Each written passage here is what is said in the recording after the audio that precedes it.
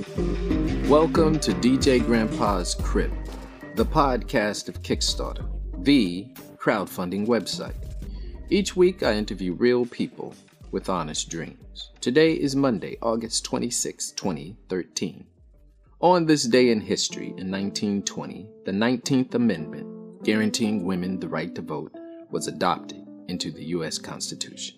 Hi, I'm Kristen Cassidy, and I'm originally from Anchorage, Alaska. And I'm Brian Payne. I'm a native of St. Louis, Missouri. Hello. Hello. How are you guys doing? Good. You two are a couple. At least I think you're a couple. We are, yeah. Because the big reason I'm into this story, because I believed I saw in the video that you were a couple, so I fell for the whole romantic bit. We both have opposite skills in every way that complement each other. And we found a way to let them work with each other. And we've both been really into exploring for our entire lives. We've always had our heads down on the ground, kind of looking for an opportunity. Which to other people seemed like we had our head in the clouds because we would constantly be looking at things that didn't really matter to the average person. Like we would spend time admiring the beauty in small things, and I thought that I was just weird for most of my life. So the basic way that this particular project happened, or how we figured out this niche, was I came to St. Louis from Los Angeles to work on a story about the Mississippi River, and Kristen visited me for 10 days at the very beginning of that trip, went back to Los Angeles and decided that she wanted to live here. So we left all of our possessions in Los Angeles and moved here on a whim, totally unprepared. So we came here with nothing and gave away all of our stuff. We left it in the alleys and we left it on the lawn. And so that was then how we acquired our items. You know, that's kind of a predictable Kickstarter story. People who throw away what they have because they have a dream of something else, and then they go after that. When we left the things that we had, we understood that we didn't want to waste those things, that we wanted to pass them off because we aren't trying to create waste in the world. Right. When we came here, we had that same understanding and were able to pick up the things from other people that were considered waste. You guys are weird, but in a good way. It's a good thing. You guys have stuck together. You moved across the country and you gave away your stuff. I call that weird, man, but there's nothing wrong with that. That's total Kickstarter community. It looks like you guys actually belong in the community then. Yeah, you guys could actually find a future here. We were doing this all on our own, and then the more that we were doing it, the more people were pushing us into, I think, this world. And now that we've been in this world for, I guess, about 2 weeks, we had no idea the extent that the network of growing individuals that are building these things from nothing is becoming, and it's really exciting to be able to jump in, and it's something that we both certainly want to continue to be a part of, not just as creators, but as collaborators and supporters now that we see it. We are talking about Kickstarter, right? Kickstarter. Yeah. Okay, just checking. It felt like we were talking about some weird fraternity or sorority or something like that. But okay, I got you. Your project is strange to me, but curious. You call it a living gallery, and it's on Kickstarter right now. And I wasn't exactly sure of the story. I believe I saw in the video that you talked about your lease was up, or you have to move, or do you have to move, or is the money for you moving, or what is the project? Well, we spent the last 2 years creating an installation art project in our home. We didn't really try to do it. It just sort of happened and we couldn't stop because we were so inspired. And we didn't have any plans of stopping. We had almost completed our project and we already had plans for its continuation into something else when our landlord told us that we weren't allowed to renew our lease because he wanted to move into our unit. I guess what I'm trying to find out, you'll use the Kickstarter to fund your gallery to stay where you actually are right now? No. We're still going to have to move. Our gallery is going to be actually the day after our Kickstarter ends. It's August 31st and September 1st. So that's going to be a 2-day open house that we're trying to massively publicize so the entire city of St. Louis can see this alternative lifestyle, this way to live, this royal, this rich, this fulfilled lifestyle where you have everything that you need without buying new, with only looking in the places that things are discarded, and that you can repurpose things in a way that is seamless. What we're using our Kickstarter money for is to make it as professional as possible so that people, for one, it is a showcase of what we're capable of. We can take on the responsibility of a $4,500 production, as well as we want the city of St. Louis, who I think generally is skeptical if they see the whole orchestration of the entire event with gallery programs, with advertising in our local paper, with professionally done flyers, all of these elements that display that completion. I believe that takes an awful lot of time. You guys must be dedicating your whole lives to this. The way we did it in the first year, we both worked pretty heavily collecting objects and then curating those objects and then carving away at the objects that didn't work. So that way we were left with only the things that really stood out as majestic, each one possessing their own life on their own. And then the second year, we had exhausted all of our assets to do what we were doing. And so I took a full-time job at a high school where I've been working for the past year just to hold the project up, while Kristen worked managing the project all day. And then I would come home and I would put an additional 9 hours in. We've both been working about 18-hour days, 20-hour days, almost now for a year, to be able to give the attention that each item needs. Because in order to bring an item back to life like that, so much of them need precision cleaning, precision placement, handwork to alter it in some way, to give that upcycle approach. And each item needs a different attention, a different purpose. So that way some items are displayed one way and some are another way, but we have to let the object define it for us. And so, yeah, we have completely dedicated our lives. It has certainly become a blessing that we have to move out, because otherwise we would have just been caught trying to maintain this and build a momentum, and we had no idea how long we would have to do that for. And now that this is an opportunity for us to showcase what we've done and now escalate it, take it somewhere else to where I don't have to do something I don't want to do just to be able to maintain this level. Now we need to spread the word as quickly as possible, because we think that we've defined it in a way that's really appealing to just even the most basic viewer. For anyone out there on Kickstarter, or for anyone out there who's listening to this podcast, it's The Living Gallery. They're on Kickstarter. If you can't find them there, go to djgrandpa.com. And I just like to say thanks for coming on the show. Thank you so much for having us. Yeah, thank you for having us.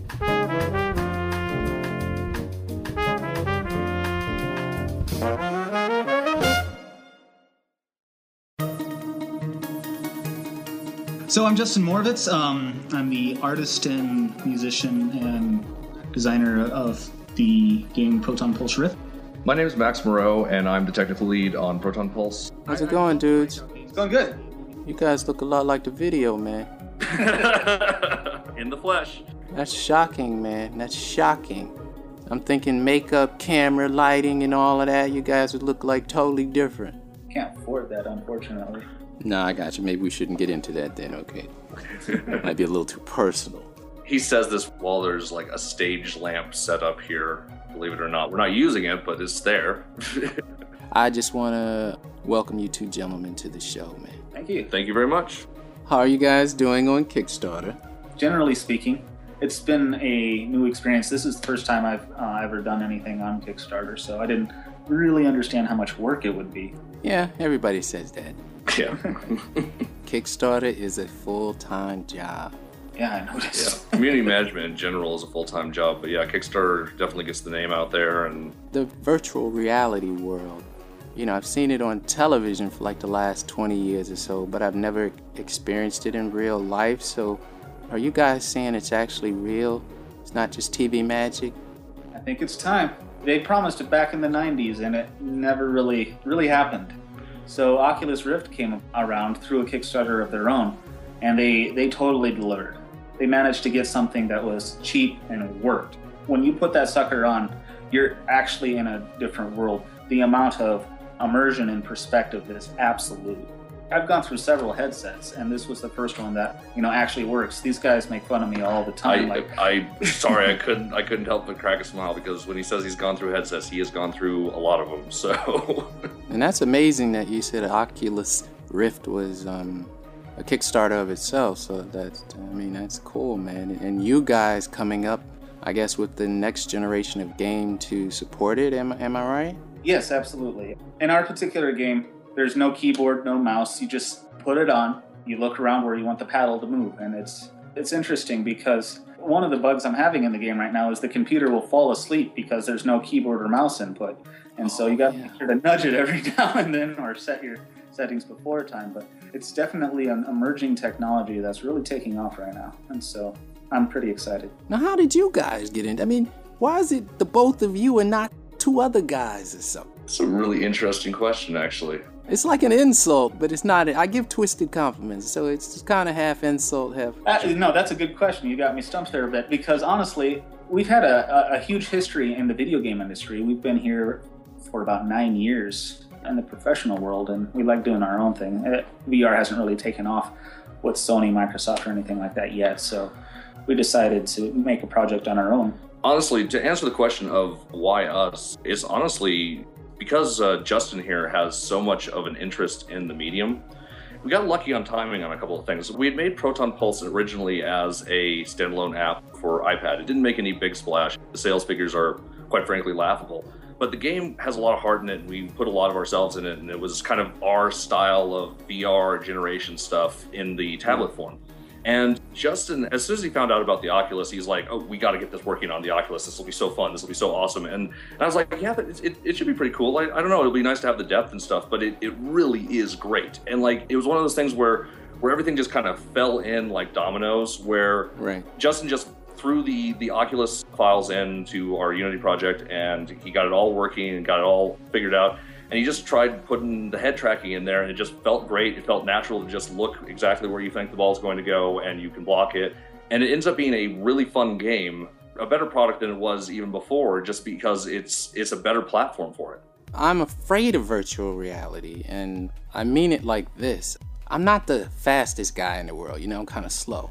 And so I'm thinking virtual reality might just freak me out a little bit. Is it like a sensation like that, or is it just something totally natural that the body can deal with? With the Oculus, they spent all of their effort on the head tracking and the eyes. So when you put it on, it's very, very natural. It's kind of creepy, honestly, because when you take it off, it's very jarring. You're just suddenly back. Right. When you walk around with an Oculus in another game where you can just go up to a wall or a lamp or whatever, it literally feels like it's right in front of you. My first experience was there was these little floaty things in the air, and one came right at me, and I instinctively closed my mouth because I didn't want it to go in there, and I thought that was incredible because it wasn't really there. One of the other issues VR has been getting, and a lot of developers now are having to deal with, is motion sickness. When you force the player to move when they don't want to, your body reacts to that. And so we've taken huge steps in our game to make sure that you're in a fixed point and everything moves around you. So I'm almost kind of right in my fear a little bit. Until technology catches up or something. Well, there's always a technology catching up, and honestly, this is kind of the point where technology is starting to really catch up in the VR scene. As you said yourself, it's been 20 years that they've been promising this stuff, and it hasn't been really till now that the technology has kind of been able to catch up to it. And and Kickstarter allowed Oculus to see that there was actually a real audience out there for VR and enthusiasts. And I think that as the enthusiasts come in, we'll see more of a general adoption rate afterwards. The other thing I wanted to say is a lot of these problems are new to any technological medium. I mean, when TV was first invented, people had motion sickness problems with that. It wasn't considered natural to see another place in your living room. And now we're right now talking through some magical internet thing to each other using video conferencing that we set up in about 5 seconds on a card table here. And so, yeah, we got to start looking to the future, and VR's it. Man, you're very logical, man. That's what you're for. That's why I keep... No, not to put you down either. It's just... He's the mastermind behind the project, honestly. That's the thing. Like, Justin has done so much. It is just amazing. I I basically just set up a little framework for the initial game, and he just took it and ran, and it's awesome. Should we talk about the actual game? Should you tell me, Proton Pulse Rift is a breakout experience. So you're breaking bricks with a ball in a three-dimensional world. You are the paddle, you look around, and wherever the ball is about to go, you just look in that direction and deflect it. There are power-ups like lasers, there are boss fights, there's 5 of them currently, over 50 levels. We're hoping to get multiplayer in there real soon, and it's just crazy the amount of feedback we've gotten from this game. It's just all positive. So it was a project I originally made for myself, and I released a small demo a few months ago. I came back like a month after that and found that it had exploded on the internet. So I'm like, well, I better finish that, because otherwise these people will be somewhat upset. So it's just been a great experience. I've been able to talk to amazing people over Oculus VR themselves, and some people throughout the industry that I never thought I'd get in contact with, and it's really opened up a lot of opportunities. So it's one of those things is you make a game, I didn't really take other people into consideration. It was just an experience I wanted to have in my game room, and more and more people are just adopting the gameplay style and such. So wow, it's everybody's project at this point. If anybody out there, let's make sure I get it right here, the Proton Pulse Rift. And it's a virtual reality game. And that's amazing to me, because it's kind of like 20 years I've been promised this sort of technology. And now these two guys, out of nowhere, somehow delivering it for me. So go to Kickstarter, check them out, Proton Pulse Rift. And if you can't find it there, if you get lost for any reason, go to djgrandpa.com and we'll graciously provide links. No, we'll shamelessly promote these two. That's what this title, this episode is called, Shameless Self-Promoters. You two are just inspiring, man. Thanks for coming on the show. Yeah. It's an honor. Thank you very much. This has been a lot of fun.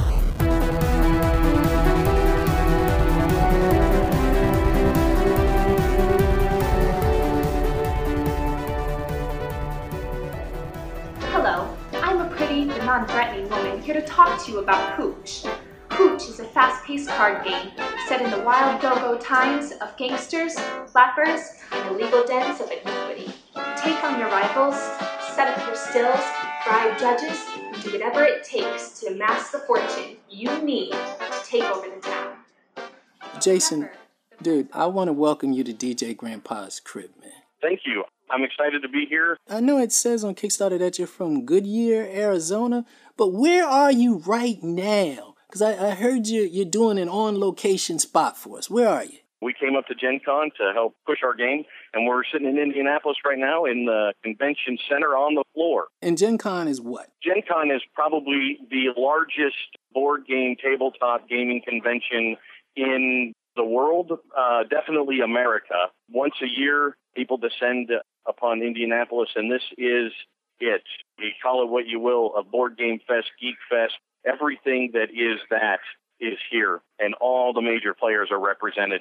You'll have any kind of card game, dice game, board game, anything that fits in that realm, it's here. Miniatures as well. We're actually testing our game here in the first exhibit test hall. I think your game is way cool, man, and I love the name Hooch. It just sounds like it's worth money or it's trouble somehow. It's funny how that came about, and we were actually talking about another game at the time, and then all of a sudden the word Hooch came up, and we just kind of made some jokes and puns about it. We were talking about calling it something different. It had a different flavor, and that came out. And then for like the next week, I would call my business partner on the phone, and I would yell, Hooch, and then I hang up. So he called me back a couple days later, and he's like, that would make a good game name. I was like, okay. So we kind of sat on it for a little while. And then, I don't know, maybe a week later, he called me, and he says, it's the 1920s. You're a gangster. The Don is dead. You got to take over the city. Called Hooch. Run your illegal alcohol. Go. And from there, we just started working on the game. It was that easy? It was. It just kind of fell into place. And then after that, everything else just kind of took shape. We started working on the art, and we started working on the mechanics. And my business partner, Kyle Olson, he was very adamant about the 1920s and the Prohibition, and he felt real strongly about that and what it meant to him. that history, time, and place in America. So we really focused down on that and started getting into the flavor of to be a gangster in the 1920s. Man, your partner is a genius. You can just yell for a week in the phone, a subliminal type of thing, and hang up on him. And then he comes up with this brainstorm like that all on his own. That's why I'm partnered with him. That's genius by association. Yes, genius by association. That's what I'm hoping for. Very much so. I mean, your video is very cool. The characters in it and stuff, the Bugsy Malones and all of that ishness of your video. And you got that like female customer service lady at the end, and she's hilarious. My partner wrote the script, and then because of our theater connections in Phoenix, I've been doing theater there for about 25 years, so I know a lot of people, and I get a lot of work as a designer and things like that. So we just kind of put our feelers out and said, hey, we're filming this thing for our game, and we really like to get some folks in. So all the young faces you see in that, they're all from that, and the gal at the end, her name is Natalie Cottrell. I called her up, and we had worked with her before, and Kyle said, hey, get Natalie. She's awesome. So we did. I want you to tell me about this game, Hooch. Like, what makes it exciting? I know prohibition is always exciting. Alcohol can be always exciting, even though it's a drug. So just tell me about the game, man, because I love the video. It's actually pretty simple. You just run a syndicate. So we have the base syndicates in the game, the Big Sixers, the Palookas, the Blind Tigers. So we have these factions that are vying for power in the city, and there's storefronts laid out on the table that represent the different businesses you can own within that city. And you buy and bribe politicians and judges and detectives, and you spin yourself a web, so to speak, of public officials that you put on a payroll that you own. And then you have your own characters from within your criminal syndicate that you promote onto your payroll, like a capo and a madam and a smuggler, and you use these people on your payroll to then control your storefronts and obtain hooch. And when you own that storefront, you're able to flux that hooch into your syndicate, and then you use it to buy, hoods and wise guys and bosses that come in and they protect your guys, your payroll people, and they protect your storefront. You go to war against other, we call them syndicates, but basically they're like rival gangs, crime families. It's curtains for you, Billy. Now, what do you know? You don't know nothing about nothing. You know more than you think, Mick. Tell him, Mick. You got it, Mike. Now, here's what we know. Somebody iced the Don, and that set up a power battle. How much is that going to cost? Now, what we still have some slots available at the early bird, we're calling it, and that is $30 of the price point you get in. And that is an awesome price point. You're talking over 500 cards. Okay. In the base game alone, which is great. And then it goes up from there. So once those 150 are gone, then we went to 35. And then after those 100 are sold, then it will be 40. But it won't ever go above 40. So if you get in now, you can get it for that special price. And then once those are gone, then it would be 40, which is still a great price point. We went all the way down we could go so we could offer the public the best deal. Well, I'm liking this, man. The 1920s and Prohibition and stuff, right? Everything we've done, Kyle and I have brainstormed together and then worked through it together. It's a complete package. You get the gangsters, you get the art, you get the feel, you get the ruggedness of that and the grittiness of the gangster life through it as well. For anyone out there, go to Kickstarter.com and type in Hooch, H-O-O-C-H. Jason, thanks for coming on this show. Thank you so much. Hello, I'm Mark Lempert, and I directed Pocketful of Soul, the harmonica documentary, and I'd like to thank you for checking out our Kickstarter. Mark, welcome to DJ Grandpa's Crib. Thank you very much. Glad to be here. Okay, I know on Kickstarter you're doing this Pocketful of Soul, this documentary on harmonicas, and I must say that I'm kind of partial to the harmonica, but I mean, I remember Stevie Wonder records and Eric Clapton records, and I remember that guy who played at the Grand Ole Opry who made it sound like a train and all that stuff, and I've always loved the harmonica, so what about you? I've always been aware of it, but I didn't develop a true love for the instrument until I started really digging into the whys and Howes and the connections that the artist had, because I was just coming from a basic rock and roll place growing up. I knew that John Lennon had played it. I knew that Mick Jagger had played it. I knew that even Ozzy Osbourne had played it. And I knew that Bob Dylan, would make noises with it. And I knew that Neil Young had worked it into his sound. But it wasn't something that I was always focused on. I just saw it as something that was kind of accompanying the music that I was already listening to. So I've really developed a whole new appreciation for what it does and its place in music. I was trying to lead you into saying how much you loved it as a child, but I see you really got into it during the documentary. So, okay, that's cool. I don't want to diminish the relationship that I have with it because it was always around. I mean, my grandparents played it and it was something that was there, but I wouldn't classify myself as a harp fanatic, but I've become a harp enthusiast.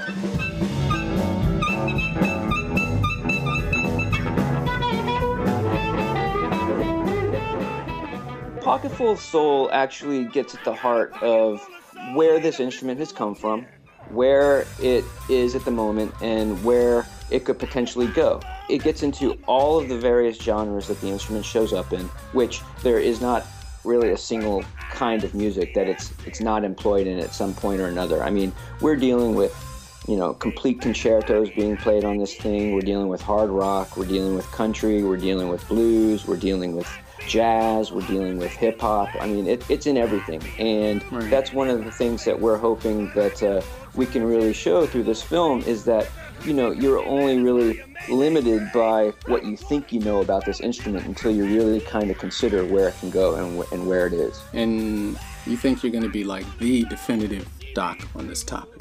I think at the moment we are. I think we're the only filmmakers who have managed to actually put this kind of story together, or this particular story together. I mean, we were told as we headed into making this project that it's a very difficult uphill battle to tell this story right. And we had very little encouragement from the beginning. In fact, we had more encouragement to not do it than to actually do it at the beginning.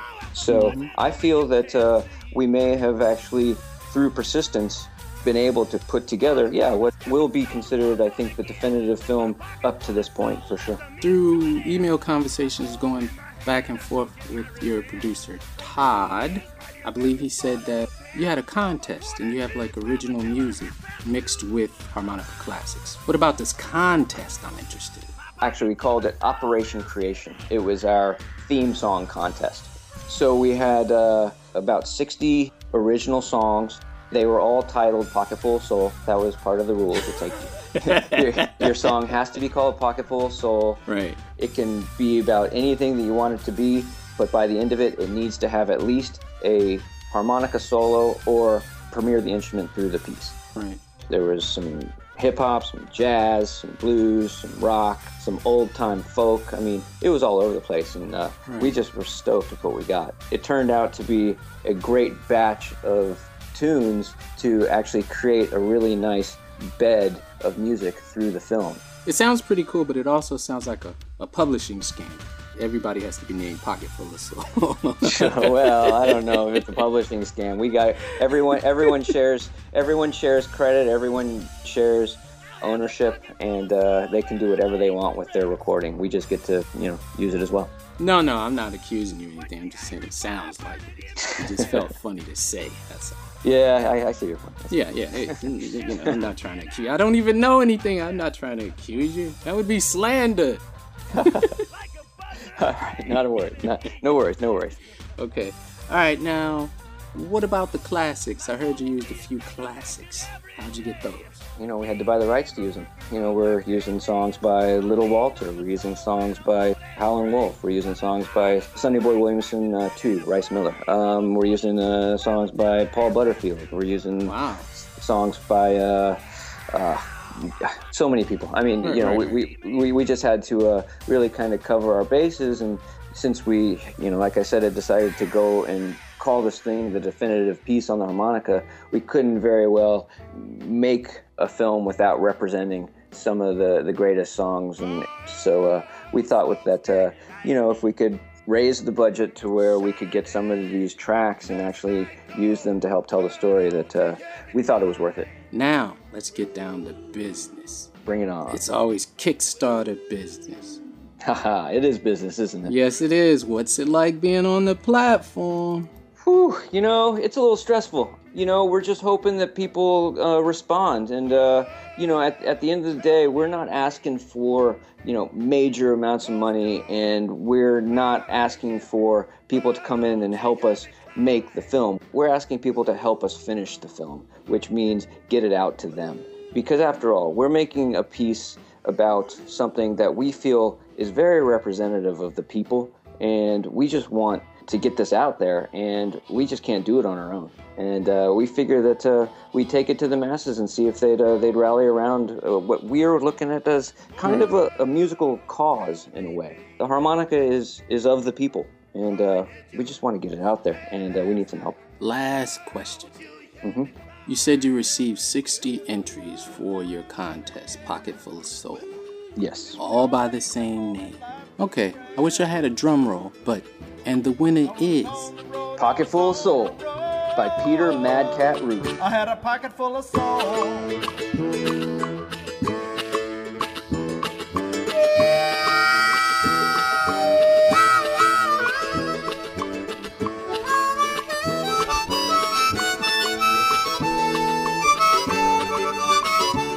Now, what really gets me is these harmonica players. They got some of the wildest names in the world. It's crazy.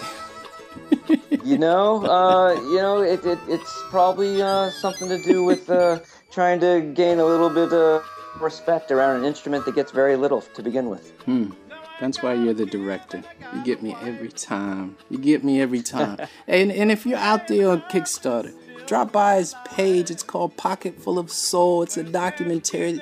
They say it's the definitive voice on the harmonica, so you better drop by, check it out, and decide for yourself. And if you can't find it there, go to djgrandpa.com and we'll provide links. Mark, tell Todd I said hello, and thank you very much for coming on the show. Hey, you got it. Thanks for having me, man. I really appreciate it. Still on the road.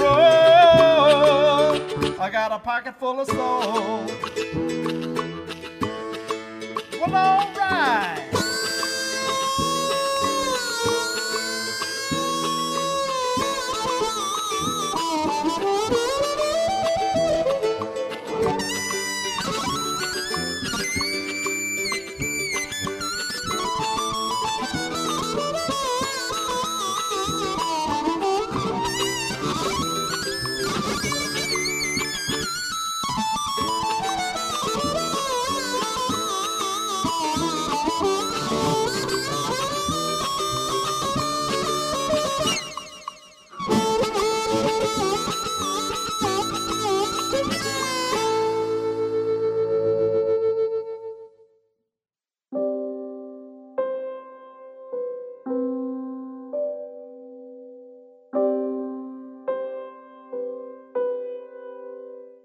Generation 1 is the story of Picus, the first child born on Mars. In 2051, when a war between the United States and China plunges two peaceful Martian colonies into a miniature Cold War, it's up to the first generation of children born on Mars to restore peace to their planet and set a positive example for Earth. I just want to say welcome to the show. Thank you, sir. I appreciate it. How's everything going for you? Really good. We had a slow couple of days because we had to take our stretch goals down and refigure a bunch of stuff, but they are back up as of 5 minutes ago. Why'd you have to take your stretch goals down? Why'd you screw up? I think everybody has this sort of fear that their baby is only cute to them. And so when we put the page up, we'd been really careful with our stretch goals lower down, but as we got higher up, we're like, well, if this gets crazy, what do we want to do? Right. And then it was starting to look like, oh man, this could actually get that crazy. And then we started crunching more numbers. And we're like, we need to take this down and really rethink this so that we don't make promises we can't keep. And we worked it out and simplified, and I'm really super happy with it. All right, now where are you out of, man? Let's get all the details down. We're here in Bartlesville, Oklahoma. It's a little town, probably 35,000. Yeah, I've got a wife and 2 kids and family man. Wow. Yeah, so I have 2 lives, one as a writer and one as a family man, and each of my lives have no respect for each other. Rodney Dangerfield territory. You can't explain to your kids that hey, Daddy Bear needs to write right now because they call me Daddy Bear. It's all right, man. I'm not calling you that, but go ahead. No, that's... Go ahead. And all of our team members are either married or, married and working. And right. That's one of the craziest parts about this is just, finding the time to do everything, especially our artists. That dude's crazy. Generation 1, Children of Mars. I really like the premise of the story. I don't know. I can't say original, but it felt like there was some sort of originality in the way that you told it. I really felt this story, and with the segue between the different members of your group and the story, that's what drew me to you, and that's why I wanted to talk to you guys on the show about Generation 1, Children of Mars. I thought it was very cool, man. So I just wanted to say thanks for that. Thank you. Yeah. Yeah, you bet. We really wanted to make that distinction between this isn't just sci-fi, this is our world. This is this is near future. This is 2051, and that's going to be here. I want you to tell me about Children of Mars. You were talking about how it's our future and all that you guys have put into this, and it's real. It's not just a story. A few years ago, I got a hold of a book by a guy named Dr. Robert Zubrin.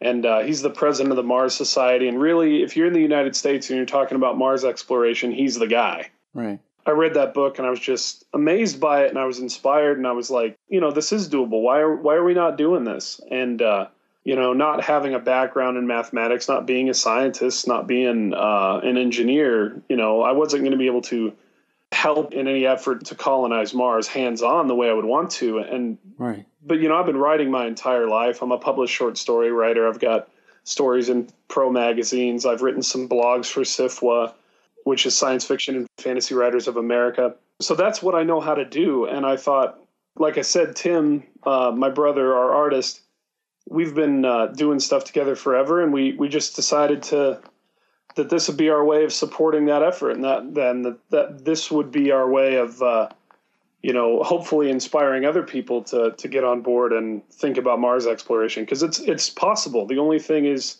we have to believe it's possible, and we got to get, companies and the government to turn on the money again.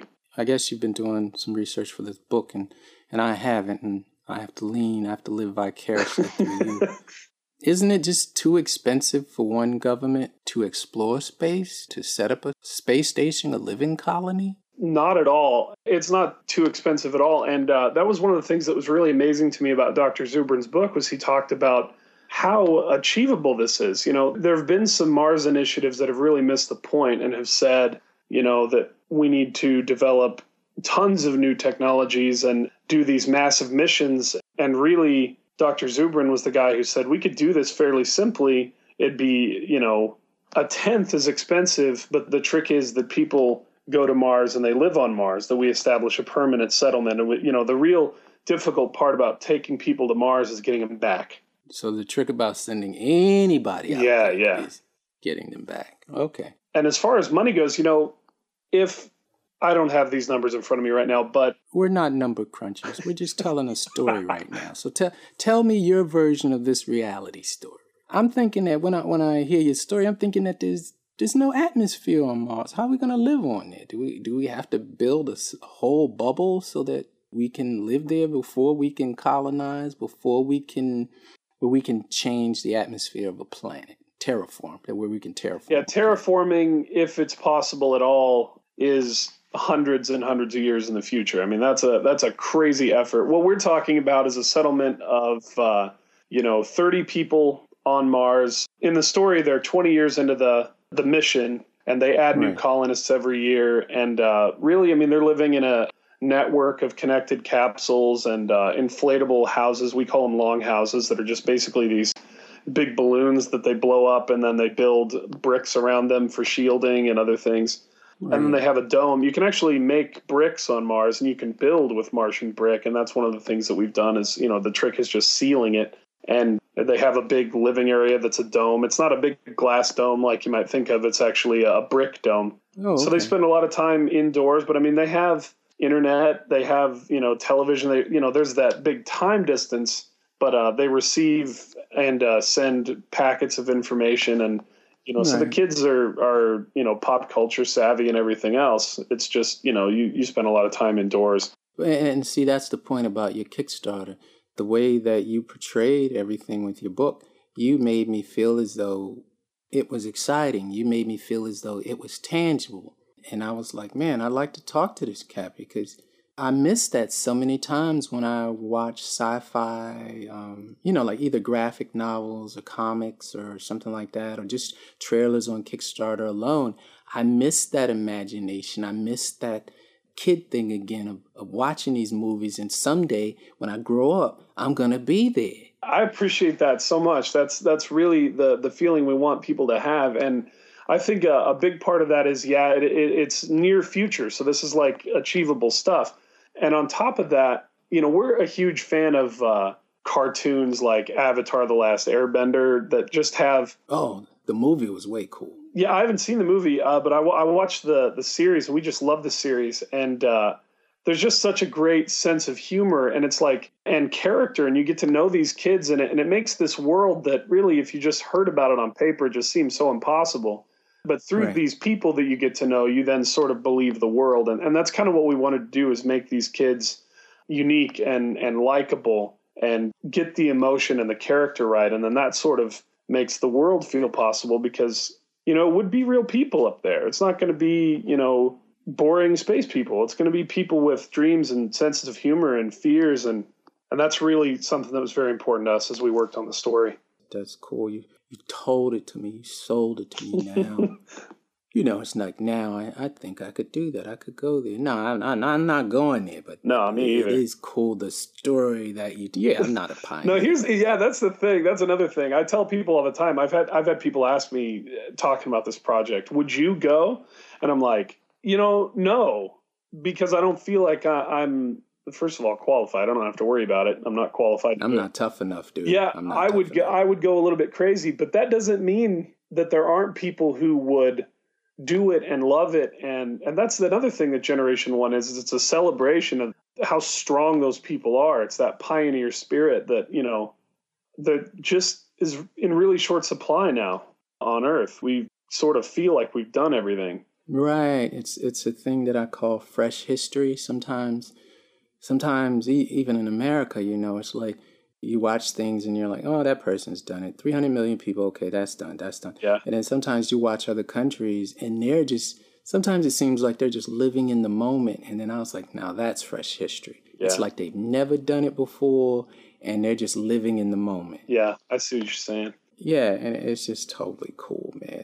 And that's what Generation 1 did for me when I watched it, when I checked out your Kickstarter. That's awesome. And no problem, man. And I'd like to say for anyone out there, if anyone's listening, we still are very crude on this planet. And we're always on the edge of self-destruction, I believe. But hopefully one day we'll make it to those places like Mars and have colonies and stuff like that. And if you want to imagine such a place right now, go to Generation 1 on Kickstarter, type it in, and if you can't find it there, go to djgrandpa.com and we'll stay positive enough for all of us. And you'll find links to Generation 1 and help yourself. I really appreciate you coming on the show, man. It's been a pleasure. I appreciate you having me. Thank you very much.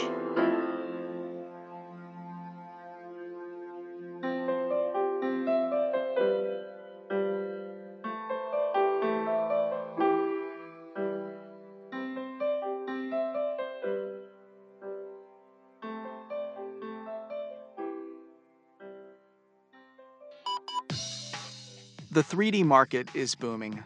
Rapid growth in 3D printing, animation, and gaming is driving a demand for high-quality 3D image capture. Consumers and professionals alike are looking for an affordable solution to exploit their potential. Hello, Steven. Hey, how you doing? Pretty good. How's it going? Not too bad. And what it does is it takes geometric stereo and photometric stereo and fuses the two sets of data using statistical techniques. And the result is a high-resolution 3D true image with accuracy, and as an added bonus, you also get true color. Fuel 3D, a handheld 3D scanner for less than $1,000. What did they cost before, you think, before you put your Kickstarter out? You know, it's the beautiful thing where everybody says my thing is unique, but there really isn't a product that is comparable to this. Most of the products that existed before the Feel 3D were just usually variations of the Xbox Kinect or something that used some sort of laser field. So there isn't really something that is comparable to this. The closest things that can deliver this level of quality in this ease is something that's at the $15,000 to $30,000 price point. And I want to make sure that I have this correct. Before your device, would you have to like sit stationary for 10, 15 minutes? To do an image capture? Right, to do an image capture. It takes about less than a second. No, I mean before your product. Well, it depends. Some of them, they use like the sweeping motion, kind of like the Xbox Kinect versions of things. Right. It was just however fast you kind of moved it around, it kind of rendered in video speed. But most of them, it took it a while to capture an image. It was not a one snap thing, especially to get something like a face. And yours is a one snap like a camera, literally. Correct. I mean, are you guys pretty excited to be on Kickstarter? Absolutely. Why? The fact that we've raised $250,000 in this amount of time is absolutely mind-blowing. That's true. So, I mean, the response has been overwhelming. Just the enthusiasm that we've seen from people as far as messages, and we've been doing things like attending meetups and trying to get out there with the prototype to get something in people's hands so that they can see it's a real thing and that it's not vaporware, essentially. What's vaporware? You spoke of vapor. Oh, just the concept of, putting a video in there, not actually having an empty box, essentially. A con, a sham, a bait and switch with an empty box. Exactly. Oh, I would hate to have those sort of people on the show. I wouldn't want to know about that. Well, it happens out there, so that's one of the things we're trying to do is get it in front of people so that they can see it's a reality, because it is so different than everything else that's out there. So your Kickstarter advertises for less than $1,000. Wow. Correct. So with that, a computer and a 3D printer, you can find them on Kickstarter for roughly $1,000. Correct. Like under $3,000, you could have a whole setup, your whole makerware or whatever, your whole hacker space. Absolutely. And I mean, I think the thing that's exciting about this technology is not just that it's a step forward in the technology, but in my mind, it brings something like 3D printing that people know about, but it's kind of on the periphery of society. People don't really understand it. And even if you know someone with a 3D printer, all they can really do is kind of print you little Yoda heads and kind of little knick-knack type things. Right. It's a technology that if someone has this technology and you go to their house, they can take a picture of your face and then print it out immediately. That is amazing. So, I mean, it really makes it a personal technology, almost like what digital cameras did for photography. You don't have to go to a photo lab or understand how to really do a lot of CAD modeling or anything like that to be able to just create something pretty rough and generate it, which is, to me, very exciting. No, that is very exciting. You guys are getting me closer to that holodeck all the time. Well, they can 3D print in food now, so we're just a step away. Wow. From the transporter, at least. We'll see if we get that transporter in my lifetime, but I know you guys are working hard at it. Okay, now, do you read the comment section on your Kickstarter page at all? Yeah, we do. Well, what are the people saying? One of the great things that we found through Kickstarter that we kind of didn't anticipate, but I mean, I guess in hindsight now, it's very easy to see, is how many people have ideas that are better than something we might have come up with at some point. Right. And how when you get a group of creative people and you give them something creative to start with, they can really take that and kind of run with it.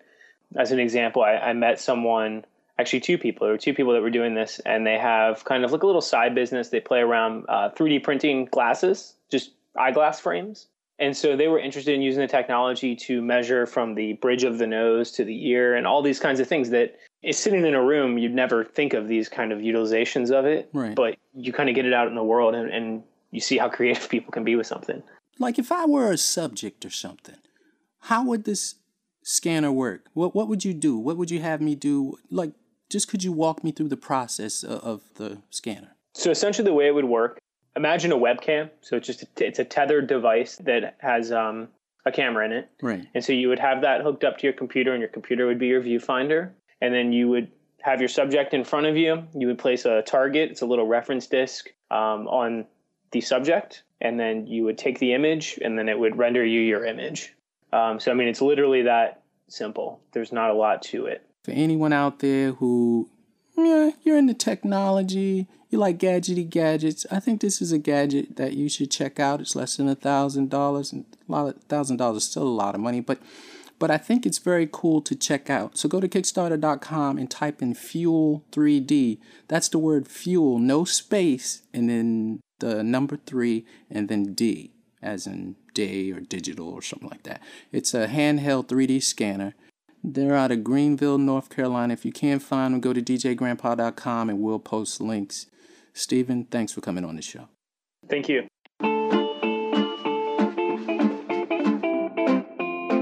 A few years ago, I was looking for a handbag that I liked, but I just couldn't find one. I had some painted remnants in my studio, and I decided to make my own. I instantly got tons of compliments everywhere I went. A friend suggested I sell them in her local shop, Hello Lucky. The handbags come in different colors and shapes with different interiors. Limited edition handbag collection. You're on Kickstarter. You're from Houston, Texas. Everything's bigger in Texas, I hear. I mean, of course, everybody says that, but it's still a cool catchphrase. Regardless of truth, it's all about catchy sometimes. What brings you to Kickstarter? Well, to start off with kind of a concept that everything grows out of, I have this really deep belief system that we have everything that we need to have a perfect world right now. We just have to kind of rearrange or change our perspective to see it. And these bags are all handmade, hand-painted, as it says, and it's true. It takes a lot of time. A lot of people were naysayers, like, well, you're going to have to charge a lot of money to make those, and they're going to be luxury items, or otherwise it's unsustainable. And I'm kind of part of the local, handmade movement with my friend's shop, right. Hello Lucky. And so there was this tug and pull there. And there's also this idea that, having something accessible at a price point that's accessible for people was important to me, because I didn't want it to be so exclusive that, like, quote-unquote real world couldn't participate, because my whole thing is bringing something real and meaningful into your life. What price point do you call accessible? The smallest little card carrier is $22, and they go up to $278 for the Terra Tote. So I still think it's a little bit on the high end, but these things are durable. The very first bag I made, I still use it over 4 years ago. They're durable, and the second phase that I have in place is going to be a place where you can trade in your bags so they never lose value, kind of like similar to cars. You can trade it in or sell it back, and then there'll be a whole branch of loved-in bags that you can buy that'll be a more accessible price as well. Now, you said certain people, certain aspects believe that you wouldn't be able to create a sustainable business model, and you're talking about fair wages, and I'm starting to see that more on Kickstarter, and what I'm trying to say is you're talking about having it done in other countries and paying them fairly. And also here. It just so happened that Indonesia, this particular village, it took me 2 years to find a sweatshop-free, factory-free community of people. I was on the phone for hours trying to find some way to create a group in the Appalachian region with the lost people. So this definitely isn't just about being somewhere else in the world. It's about creating sustainable communities throughout the world, and really ultimately making the world safer for all of us is another thing. Like, I have, these very idealistic concepts that I'm trying to construct a very tangible thing. How old are you? How old am I? Yeah. I am 39. I was like, if you're going to say 22, I'm like, okay, I can see your idealism. But usually by 39, all your idealism has been torn out of you. It's been broken, stomped on. But 39, you still have it.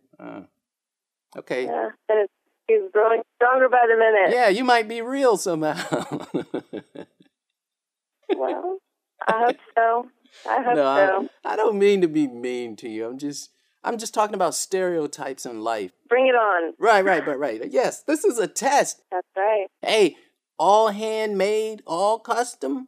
All handmade, and what was the second part? All custom. All custom. And you said you were on the phone for literally almost 2 years to find this village, because I was like, how does one find a village where they can build an infrastructure? This is where idealism meets reality, and it makes sense now why there are factories and a lot of things that I'm trying to steer away from. Just because streamlining certain processes is just easier. All these people are in one space, and there's a lot of things that are virtuous about that. But every time I kind of was like, and people would say outsourcing, just get it done. People love the product, and you can tell the brand story, and it doesn't matter. And I was like, no, that doesn't feel right.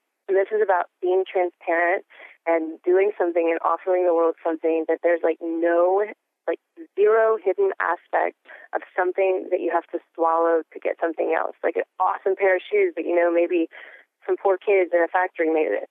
And I was like, no, that's not what this is about. This is about believing in change. There's capitalism, and it's kind of proven that it's a really good system so far. It's the one that works really well. But if the world gets torn, feelings about it, like the ugliness and then blame, and then there's defensiveness. So whenever I feel something like that, I'm like, okay, just focus on, out of that discomfort, out of that thing you don't like to feel, focus on what you want. It's like, well, I want conscientious capitalism. It's like, so we've learned that there's some stuff that can go wrong, some unchecked, words that I don't like to use, like greed and, just certain things that don't feel good to me. So how do we do something better? You know what? Take care of everybody. And everybody who works, they know that whatever they make goes out into the world with a picture of them, a story about them, a story about their community, and a way to get back to them. And then they're part of the profit-sharing system. There's a group fund where 10% of the profits of the sales go back to where they get to vote on what they want to do to improve their community, not someone telling them what they need. They get to vote. And what's important to them? What's going to make their life better? Is it a school? Or is it clean water? Or like this village in Indonesia, I believe they voted on is a latrine system. It's not fancy, but you know what? Having a sanitary place to take care of your business is pretty important, and maybe more important than having a school. And maybe that's next, And then the concept is if you buy the bag, you're actually making more safety for you, too. Because if we start taking care of everybody, then everybody's going to be taken care of, and we're going to feel good and happy about working and participating, creating and co-creating with each other.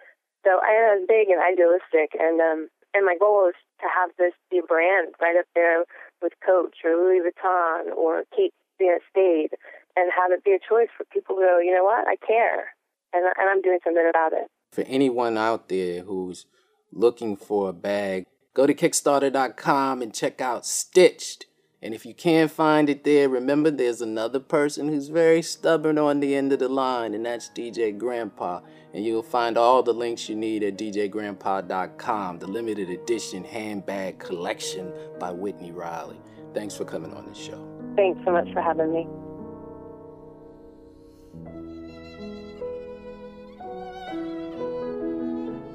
I'd like to thank all our guests. I'd also like to thank our listeners. Each week, we couldn't do it without you guys. A special thanks goes out to Trevor Williams and to my mentor, The Mumbler, for providing music to DJ Grandpa's Crib. Thanks to Theron Kennedy, our Director of Marketing, and to Jeffrey Banks, Bertram Zeke, and Aaron Levine, our Assistant Editors. Until next week, so say we all. The homepage for DJ Grandpa's Crib is djgrandpa.com. You can follow us on Facebook and Twitter, DJ Grandpa's Crib, all one word. Please subscribe to our podcast in iTunes, which helps other people discover the show. And don't forget to leave a comment while you're there. Our producer is Von Rupert. The executive producer of this and all Bedrock Communications podcasts is A.F. Rufus.